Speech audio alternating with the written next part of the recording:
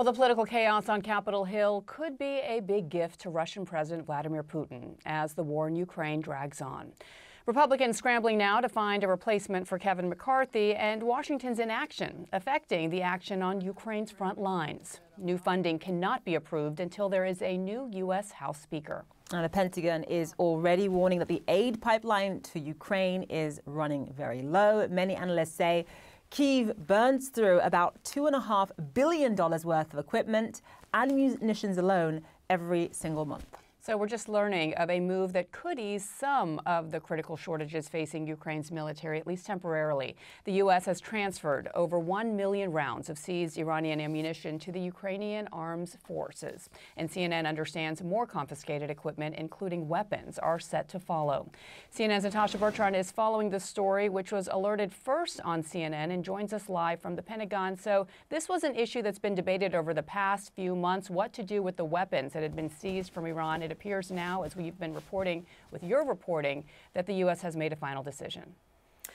That's right, Bianna. So over the last several months, they have been trying to find a legal pathway to do this, and the Justice Department has been working with the Pentagon and the White House to figure out how they can take these seized weapons that they have seized from Iranian shipments going to Yemen to support the Houthis there and use them to support Ukraine, because obviously Ukraine is facing pretty critical ammunition and weapon shortages at this time. Now they have apparently figured out a way, which is through civil forfeiture. Essentially, the Justice Department has taken control over these seized weapons and ammunition, and that allows the U.S. to use them as they see fit. And so what we're seeing now is that that process has already begun. The U.S. already transferred over 1 million rounds of that seized Iranian ammunition to the Ukrainians on Monday, and it is our understanding that that is only the beginning. The U.S. has seized thousands and thousands of assault rifles and other weapons and equipment from the Iranians over the last several months as part of a broader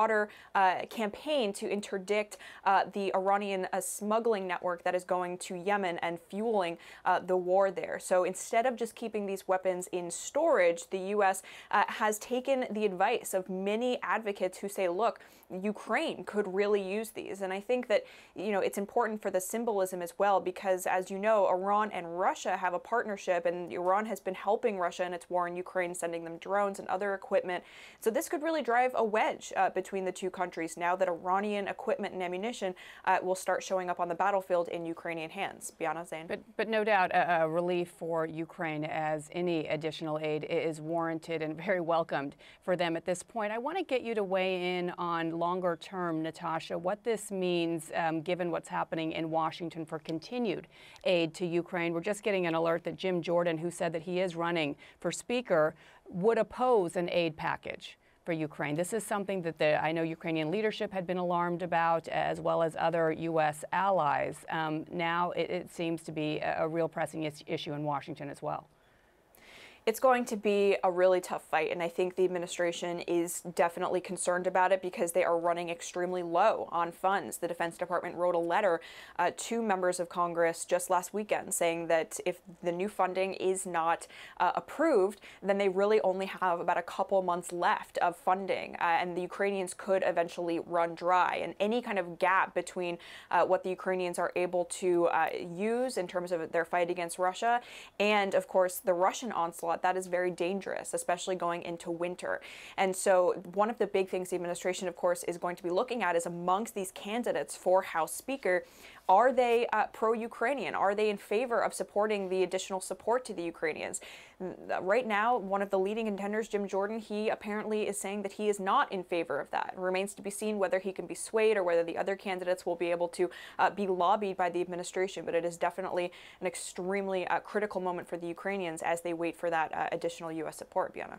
Yeah, Jim Jordan telling our Manu Raju, quote, "I am against that."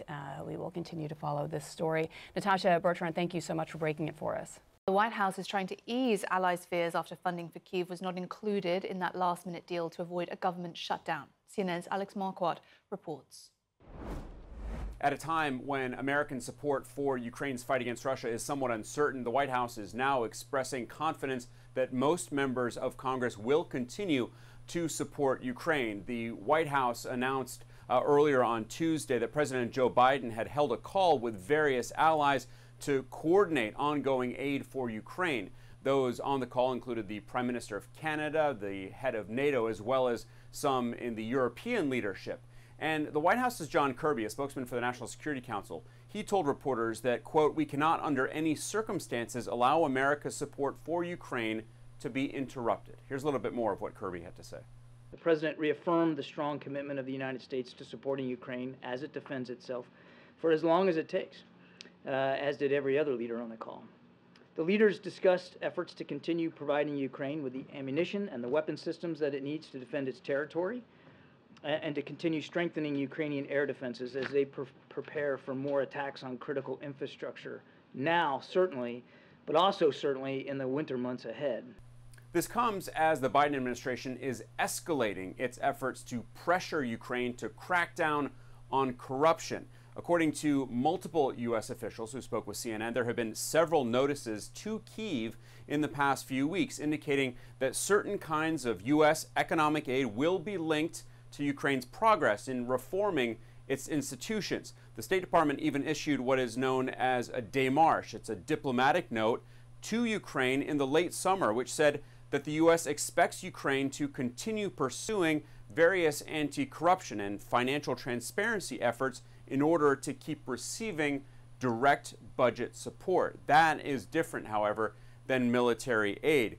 In response, Ukraine's embassy here in Washington, D.C. told CNN that Ukraine has moved ambitiously, they said, to pass reforms and, quote, "We have conducted these reforms initiated by Ukraine with the help and support from the U.S., EU, and other friends." The embassy added that Ukraine delivers on this front. Alex Marquardt, CNN at the State Department. NATO's top military official is warning that Western allies are running out of ammunition to give to Ukraine. Admiral Bob Bauer says, quote, "The bottom of the barrel is now visible and the industry needs to step up production." The UK Armed Services Minister James Heapeney echoed the warning during the same panel discussion at the annual Warsaw Security Conference. He says Western allies can't stop giving just because stockpiles are getting thin, although practically he is acknowledging the issue there. They can't stop giving if they don't have it. The European Union is stepping up with a large aid package for Ukraine. Sinez Nader Bashir joining us with details. Yesterday we were talking about all of this extra money that the European Union is promising while it's in doubt in America. But now we're literally talking about not enough equipment being around to send to Ukraine. Absolutely. And in the midst of this conversation, we are seeing the EU trying to put forward this image that they are stepping up to that challenge, that they will be backing Ukraine for the long run. And of course, this is set to be a lengthy counter-offensive, and these concerns around weapon shortages amongst NATO allies in terms of the supplies being offered to Ukraine is a huge issue. We know that the Ukrainian armed forces is heavily reliant on that support, on that funding, and particularly when it comes to ammunition on its Western NATO allies. And we heard yesterday from EU lawmakers adopting now a multi-year funding package for Ukraine set to take place over 4 years, worth up to $52 billion.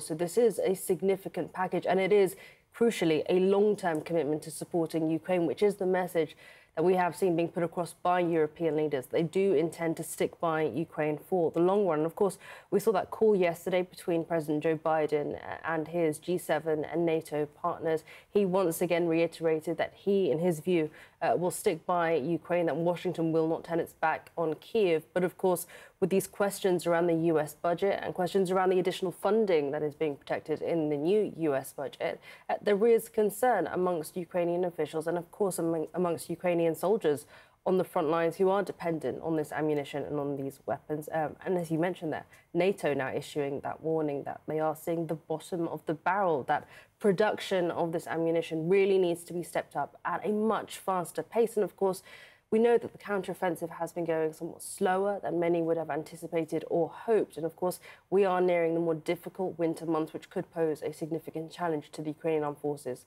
on the front line. So this is a huge concern. But as far as the European Union is concerned, as far as EU leaders are concerned, they intend to stick by Ukraine. And what we're seeing is a boost in funding and also a boost in the indications that they are hopeful Ukraine will move towards gaining EU membership in the future. OK, Nader, thank you.